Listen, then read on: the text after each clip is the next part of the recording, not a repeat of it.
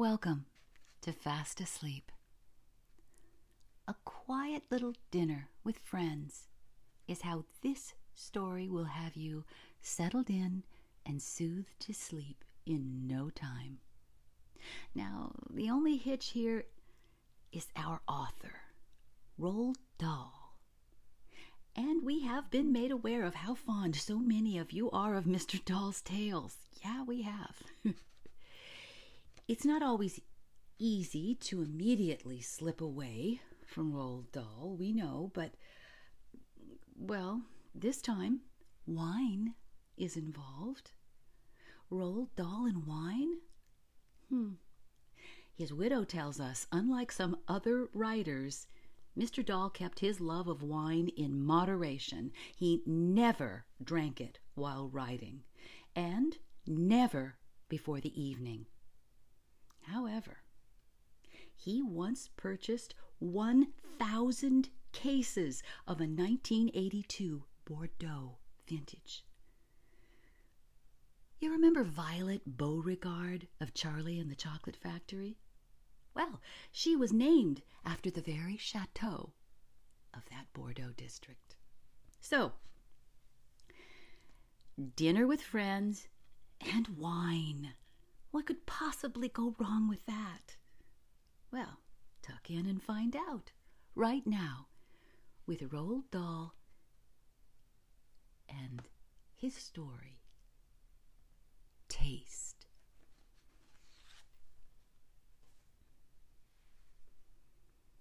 There were 6 of us to dinner that night at Mike Schofield's house in London.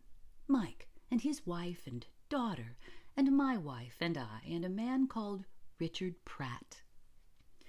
Richard Pratt was a famous gourmet. He was president of a small society known as the Epicures, and each month he circulated privately to its members a pamphlet on food and wines. He organized dinners where sumptuous dishes and rare wines were served. He refused to smoke for fear of harming his palate, and when discussing a wine, he had a curious, rather droll habit of referring to it as though it were a living being. "A prudent wine," he would say, "rather diffident and evasive, but quite prudent." Or a good-humored wine,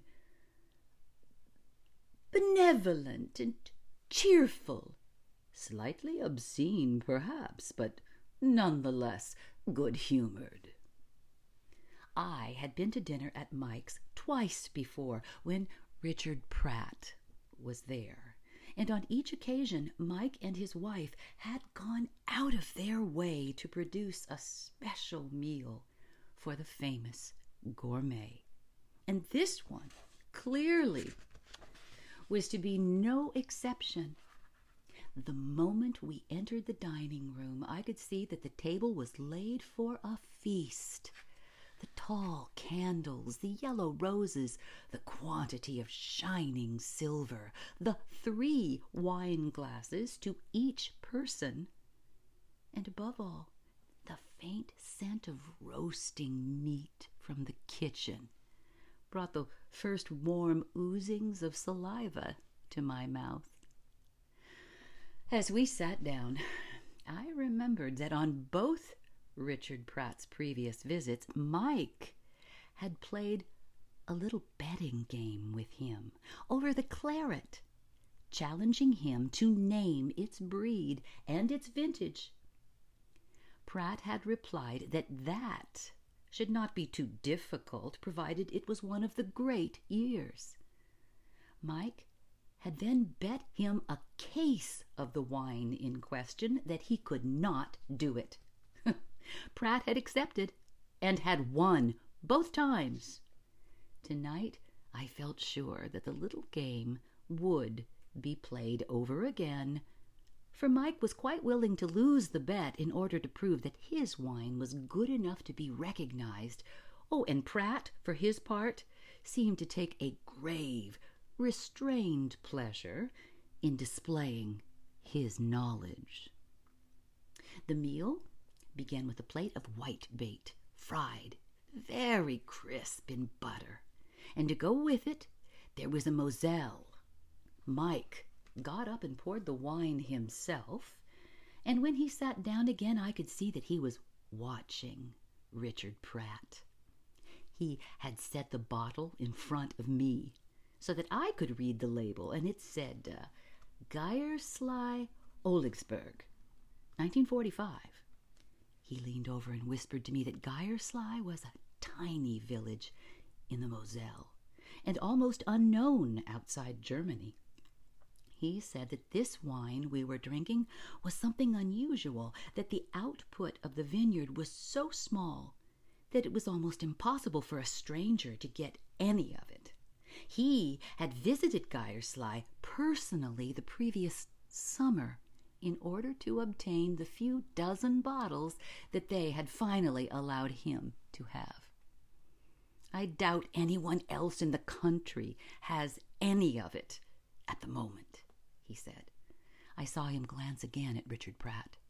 Great thing about Moselle, he continued, raising his voice now. It's the perfect wine to serve before a claret. A lot of people serve a Rhine wine instead, but that's because they don't know any better. A Rhine wine will kill a delicate claret. You know that? It's barbaric to serve a Rhine before a claret. But a Moselle, a Moselle is exactly right. Mike Schofield. He was an amiable, middle-aged man, but he was a stockbroker. Well, to be precise, he was a jobber in the stock market.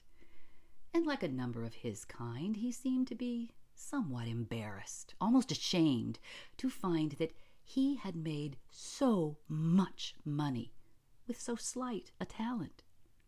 In his heart, he knew that he was not really much more than a bookmaker, an unctuous, infinitely respectable, secretly unscrupulous bookmaker. And he knew that his friends knew it too.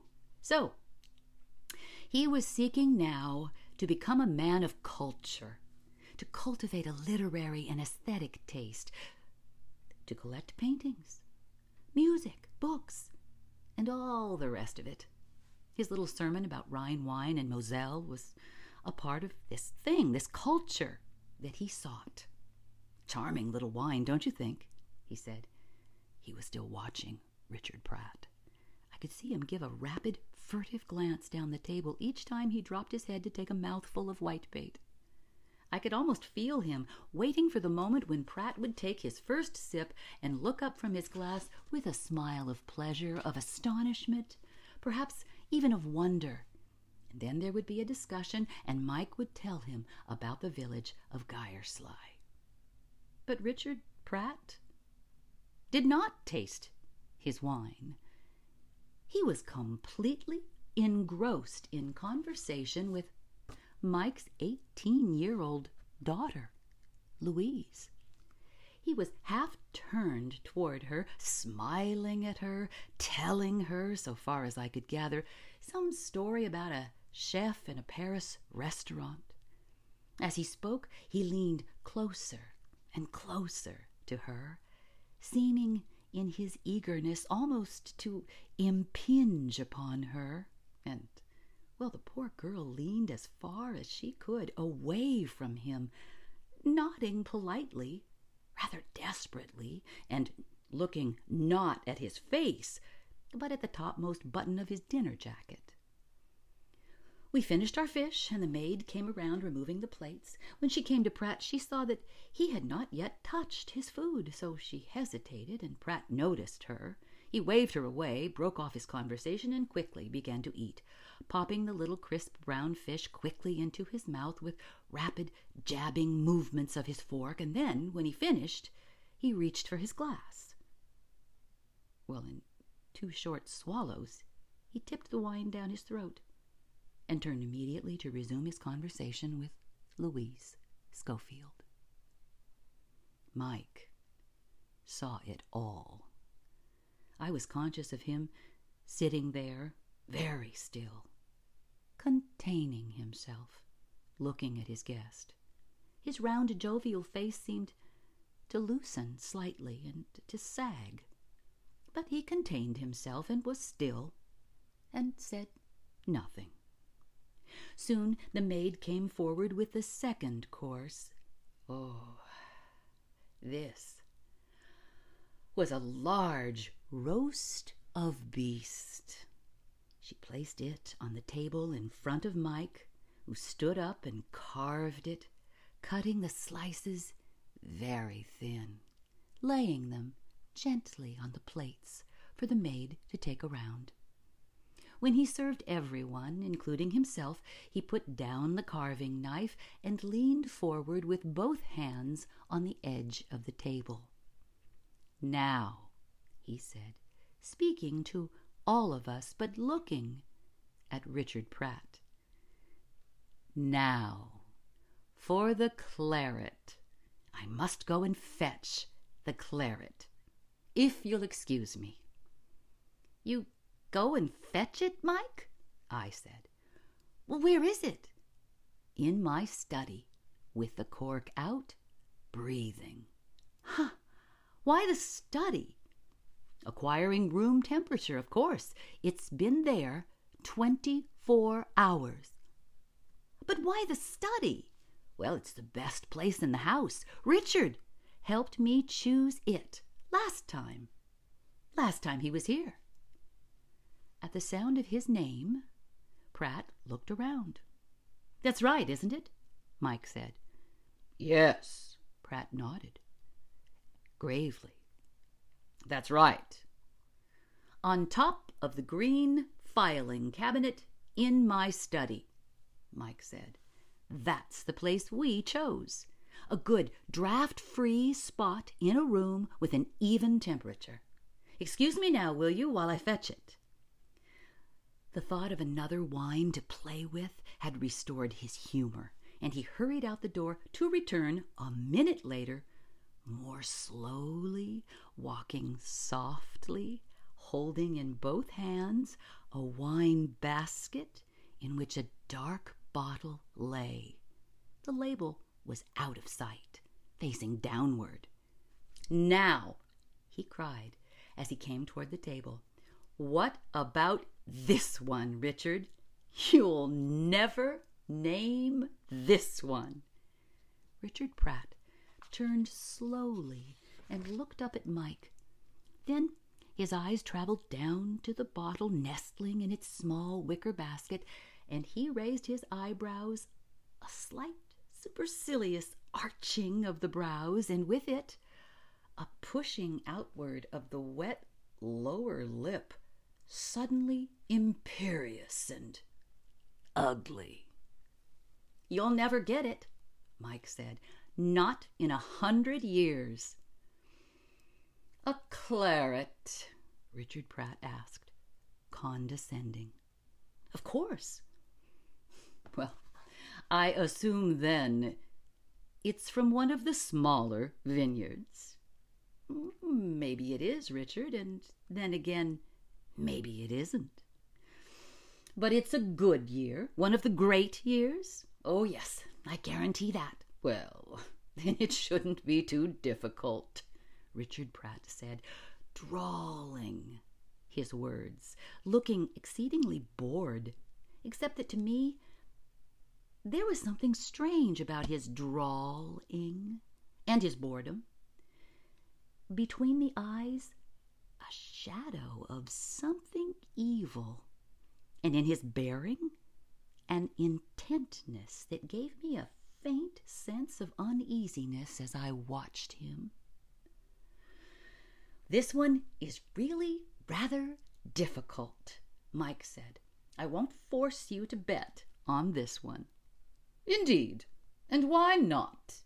Oh, again the slow arching of the brows, the cool, intent look. "Well, because it's difficult."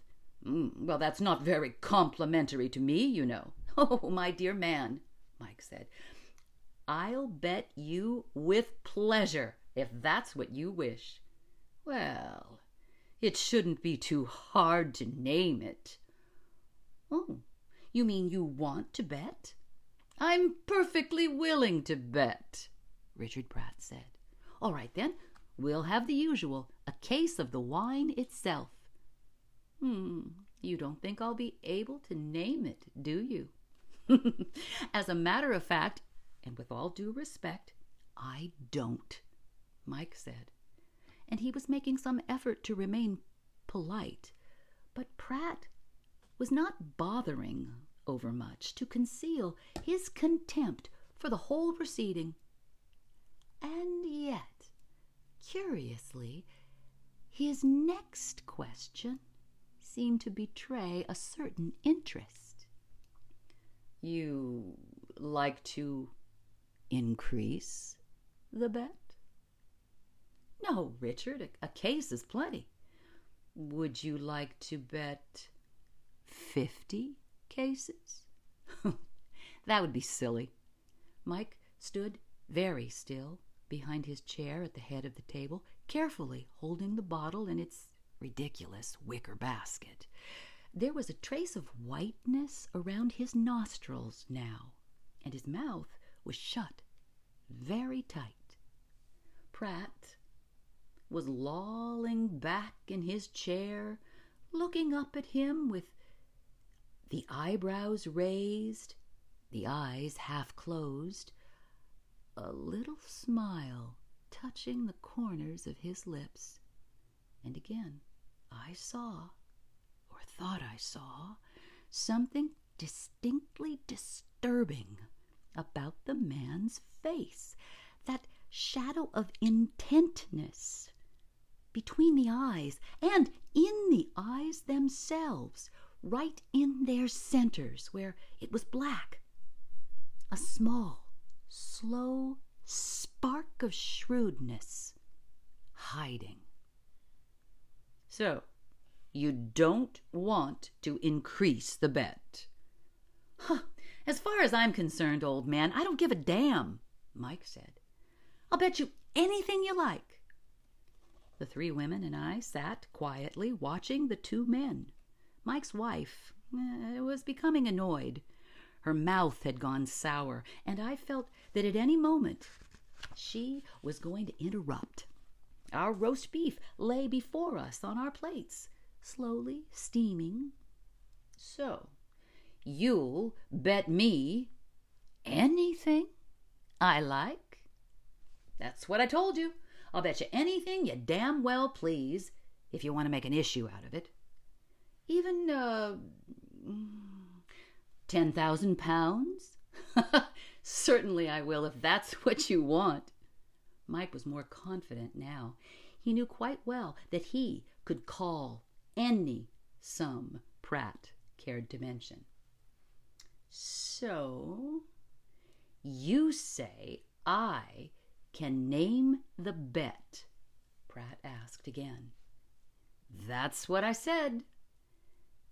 There was a pause, while Pratt looked slowly around the table, first at me, then at the three women, each in turn. He appeared to be reminding us that we were witness to the offer. "Mike," Mrs. Schofield said, "Mike, why don't we stop this nonsense and eat our food? It's getting cold." "But it isn't nonsense," Pratt told her evenly. "We're making a little bet."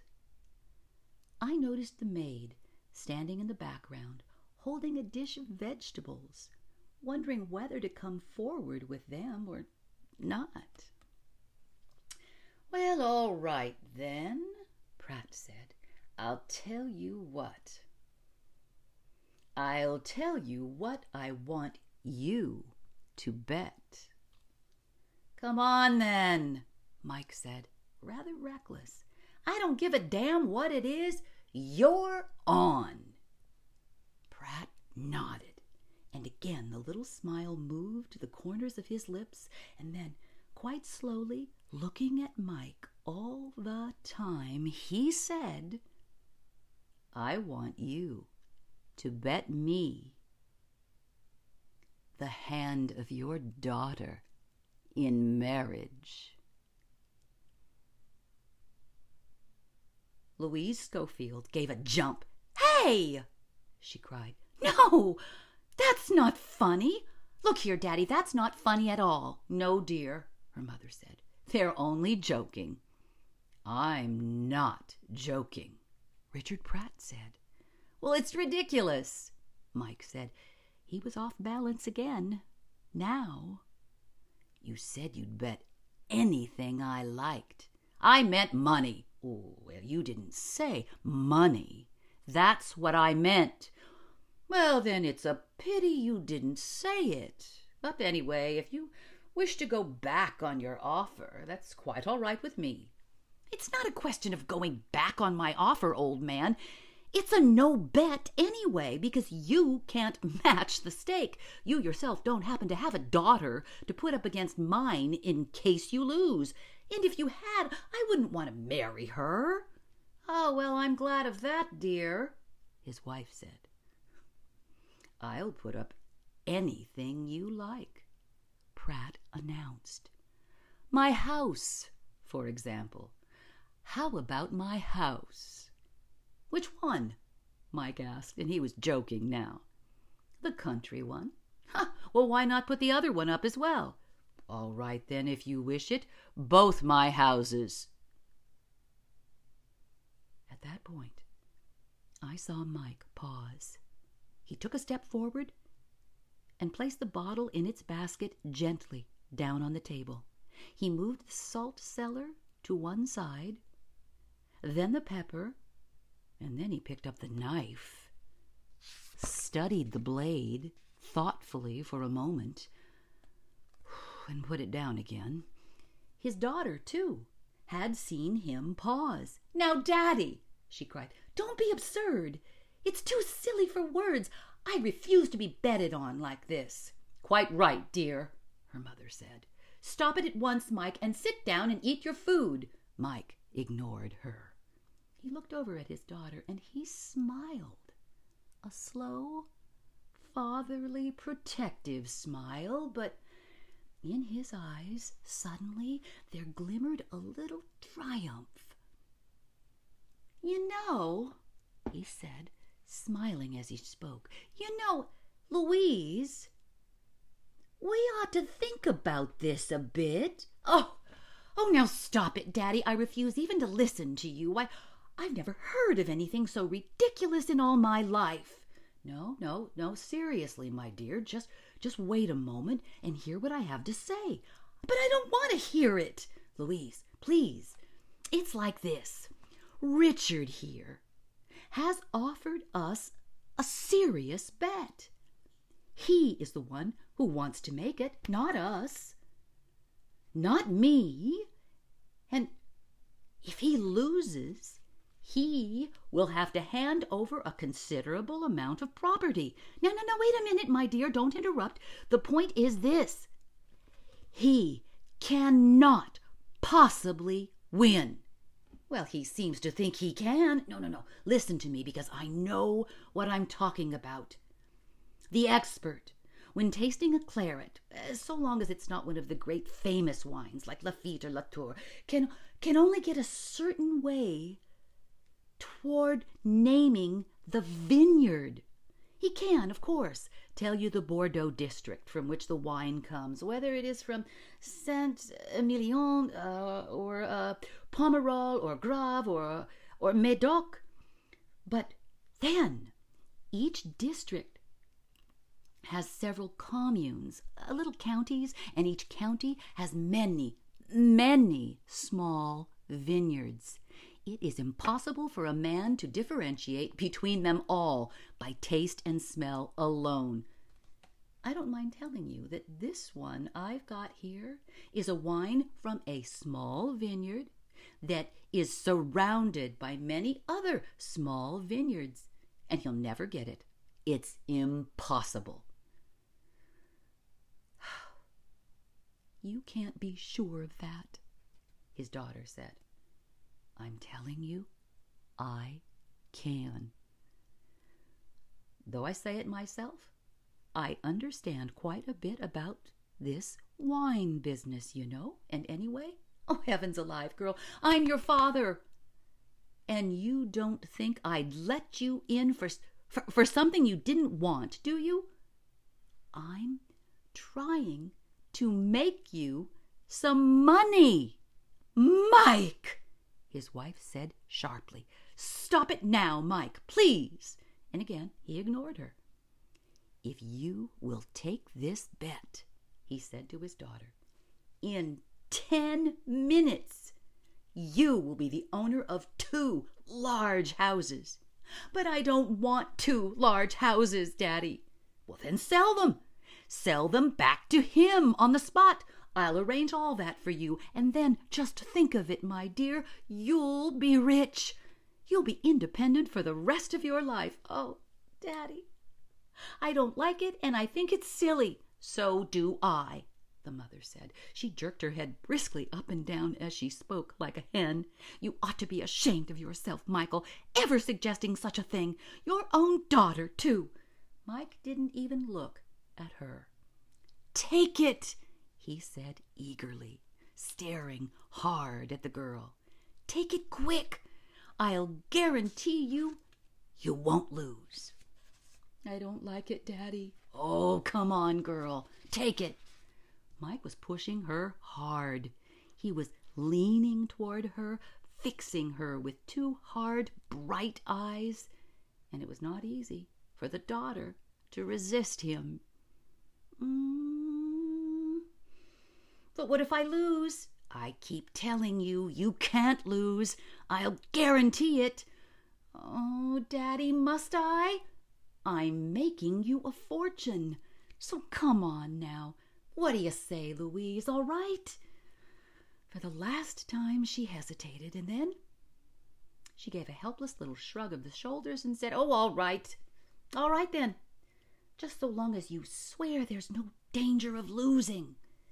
Good, Mike cried. That's fine.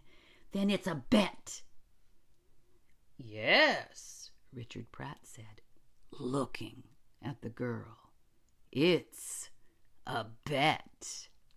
Immediately, Mike picked up the wine, tipped the first thimbleful into his own glass, then skipped excitedly around the table, filling up the others. Now, everyone was watching Richard Pratt, watching his face as he reached slowly for his glass with his right hand and lifted it to his nose. The man was about 50 years old, and he did not have a pleasant face. Somehow it was all mouth and lips, the full, wet lips of the professional gourmet, the lower lip hanging downward in the center, a pendulous, permanently open taster's lip, shaped open to receive the rim of the glass or a morsel of food, like a keyhole, I thought, watching it. His mouth is like a large, wet keyhole. Slowly, he lifted the glass to his nose. The point of the nose entered the glass and moved over the surface of the wine, delicately sniffing. He swirled the wine gently around in the glass to receive the bouquet. His concentration was intense.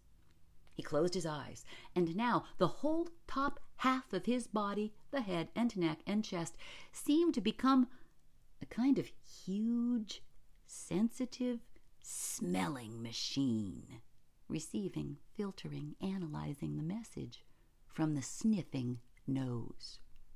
Mike, I noticed, was lounging in his chair, apparently unconcerned, but he was watching every move. Mrs. Schofield, the wife, sat prim and upright at the other end of the table, looking straight ahead, her face tight with disapproval. The daughter, Louise, had shifted her chair away a little and sidewise, facing the gourmet, and she, like her father, was watching closely. For at least a minute, the smelling process continued. And then, without opening his eyes or moving his head, Pratt lowered the glass to his mouth and tipped in almost half the contents. He paused, his mouth full of wine, getting the first taste. Then he permitted some of it to trickle down his throat, and I saw his Adam's apple move as it passed by.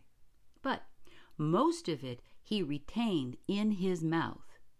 And now, without swallowing again, he drew in through his lips a thin breath of air, which mingled with the fumes of the wine in the mouth and passed on down into his lungs. He held the breath, blew it out through his nose, and finally began to roll the wine around under the tongue, and he chewed it, actually chewed it with his teeth, as though it were bread.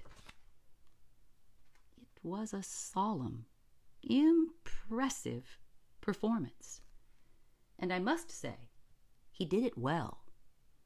He said, putting down the glass, running a pink tongue over his lips. Yes. A very interesting little wine, gentle and gracious, almost feminine in the aftertaste. There was an excess of saliva in his mouth, and as he spoke, he spat an occasional bright speck of it onto the table. Now, we can start to eliminate, he said. You will pardon me for doing this carefully, but there is much at stake. Normally, I would perhaps take a bit of a chance, leaping forward quickly and landing right in the middle of the vineyard of my choice. But this time, I must move cautiously this time, must I not? He looked up at Mike, and he smiled, a thick-lipped, wet-lipped smile. Mike did not smile back. First, then, which district in Bordeaux does this wine come from? Well, that is not too difficult to guess. It is far too light in body to be from either Saint-Emilion or Grave. It is obviously a Médoc. There's no doubt about that. Now, from which commune in Médoc does it come? That also, by elimination, should not be too difficult to decide. Marcot? No, it cannot be Marcot. It has not the violent bouquet of a Marcot. Pauillac? It cannot be Pauillac either. It is too tender, too gentle and wistful for a Pauillac. The wine of Pauillac has a character that is almost imperious in its taste, and also to me a Pauillac contains just a little pith, dusty, pithy flavor that the grape acquires from the soil of the district. No. This is a very gentle wine, demure and bashful in the first taste, emerging shyly, but quite graciously, in the second, a little arch, perhaps, in the second taste, and a little naughty also, teasing the tongue with just a trace of tannin. Then, in the aftertaste, delightful, consoling, and feminine, with a certain blithely generous quality that one associates only with the wines of the commune of Saint-Julien. Unmistakably, this is a Saint-Julien. Oh, he leaned back in his chair, held his hands up level with his chest, and placed the fingertips carefully together. He was becoming ridiculously pompous. but I thought that some of it was deliberate, simply to mock his host. I found myself waiting rather tensely for him to go on. The girl Louise was lighting a cigarette. Pratt heard the strike of the match, and he turned on her, flaring suddenly with real anger. "Please," he said, "please do not do that. It's a disgusting habit to smoke at table." She looked up at him, still holding the burning match in one hand, the big slow eyes settling on his face, resting there a moment, moving away again, slow and contemptuous. She bent her head and blew out the match, but continued to hold the unlighted cigarette in her fingers. "Well, I'm sorry, my dear," Pratt said, "but I simply cannot have smoking at table." She didn't look at him again. "Now, let me see. Where were we?" he said. "Ah, yes. This wine is from Bordeaux, from the commune of Saint-Julien, in the district of Médoc." So far, so good. But now we come to the more difficult part, the name of the vineyard itself. For in Saint-Julien there are many vineyards, and as our host so rightly remarked earlier on, there is often not much difference between the wine of one and the wine of another, but we shall see. He paused again, closing his eyes. "I am trying to establish the growth," he said. "If I can do that, it will be half the battle. Now let me see.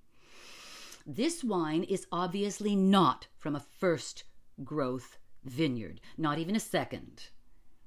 It is not a great wine. The quality, the radiance, the power is lacking. But a third growth, that it could be, and yet I doubt it.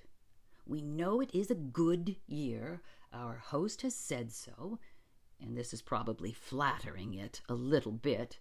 I must be careful. I must be very careful here." He picked up his glass and took another small sip. "Yes," he said, sucking his lips. "I was right.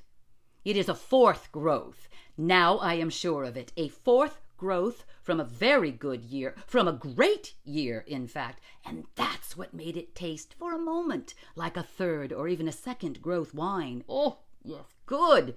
That's better. Now we are closing in. What are the fourth growth vineyards in the commune of Saint-Julien?" Again he paused, and he took his glass and held the rim against that sagging, pendulous lower lip of his, and then I saw the tongue shoot out, pink and narrow, the tip of it dipping into the wine, withdrawing swiftly again. Oh, a repulsive sight. When he lowered the glass, his eyes remained closed, the face concentrated, only the lips moving, sliding over each other like two pieces of wet, spongy rubber. "Ah, there it is again," he cried. "Tannin in the middle taste, and the quick astringent squeeze upon the tongue. Yes, of course. Oh, now I have it. This wine comes from one of those small vineyards around Bechevel. I remember now, the Bechevel district and the river and the little harbor that has silted up so the wine ships can no longer use it. Bechevel. Could it actually be a Bechevel itself? No, I don't think so. Not quite. But it is somewhere very close. Chateau Talbot. Could it be Talbot? Oh, yes, it could. Wait 1 moment.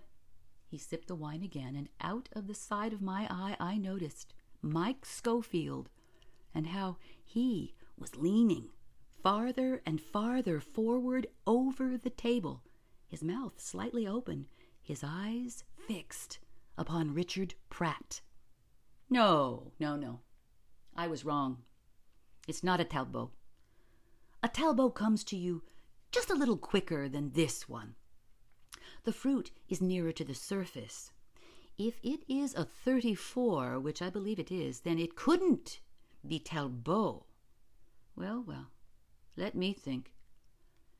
It is not a Bechevel. It is not a Talbot. And yet it is so close to both of them, so close, that the vineyard must be almost in between. Now, which could that be? He hesitated, and we waited, watching his face. Everyone, even Mike's wife, was watching him now.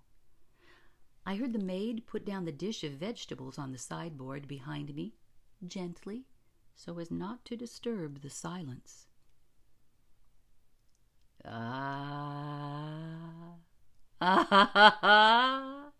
He cried.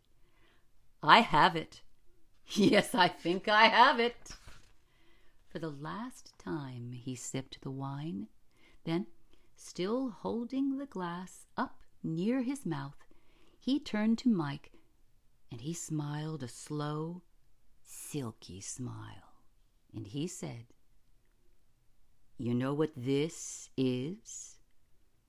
This is the little Chateau Brainard du Creux."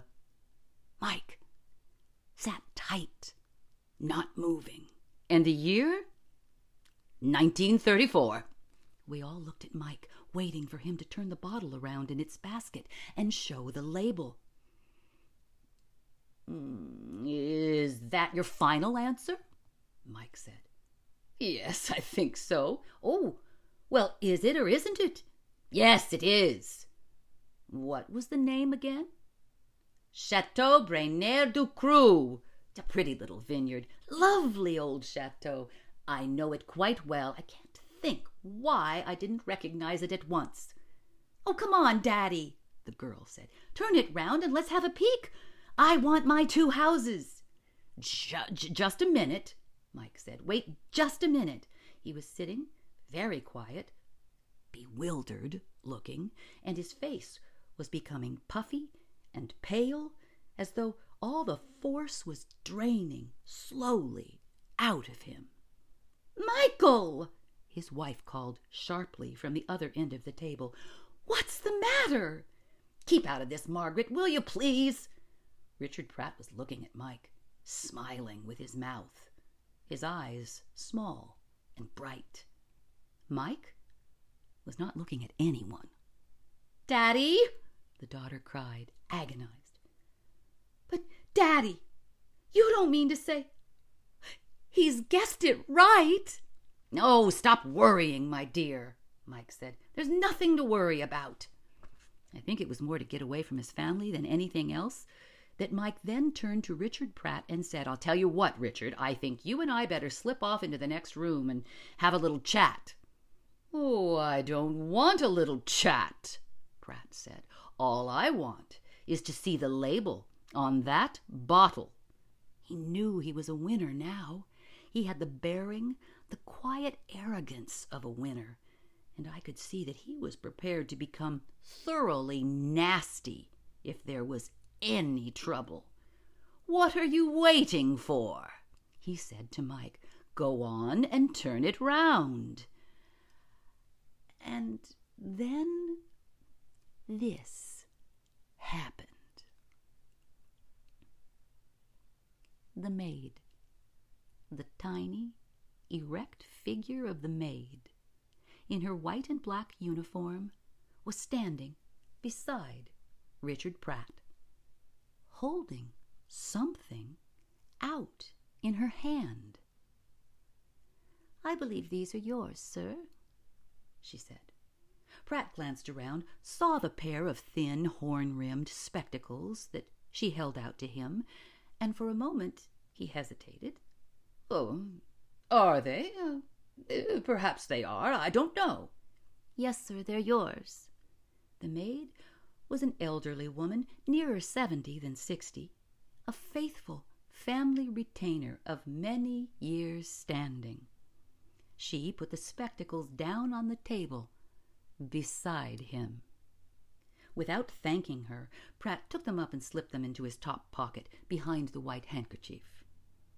But the maid didn't go away. She remained standing beside and slightly behind Richard Pratt, and there was something so unusual in her manner and in the way she stood there, small, motionless, and erect, that I, for one, found myself watching her with a sudden apprehension. Her old gray face had a frosty, determined look. The lips were compressed, the little chin was out, and the hands were clasped together tight before her. The curious cap on her head and the flash of white down the front of her uniform made her seem like some tiny, ruffled, white-breasted bird. "You left them in Mr. Schofield's study," she said. Her voice was unnaturally, deliberately polite. "On top of the green filing cabinet in his study, sir, when you happened to go in there by yourself before dinner." It took a few moments for the full meaning of her words to penetrate, and in the silence that followed, I became aware of Mike and how he was slowly drawing himself up in his chair, and the color coming to his face, and the eyes opening wide, and the curl of the mouth, and the dangerous little patch of whiteness beginning to spread around the area of the nostrils. "Now, Michael," his wife said, "keep calm now. Michael, dear, keep calm." Good night.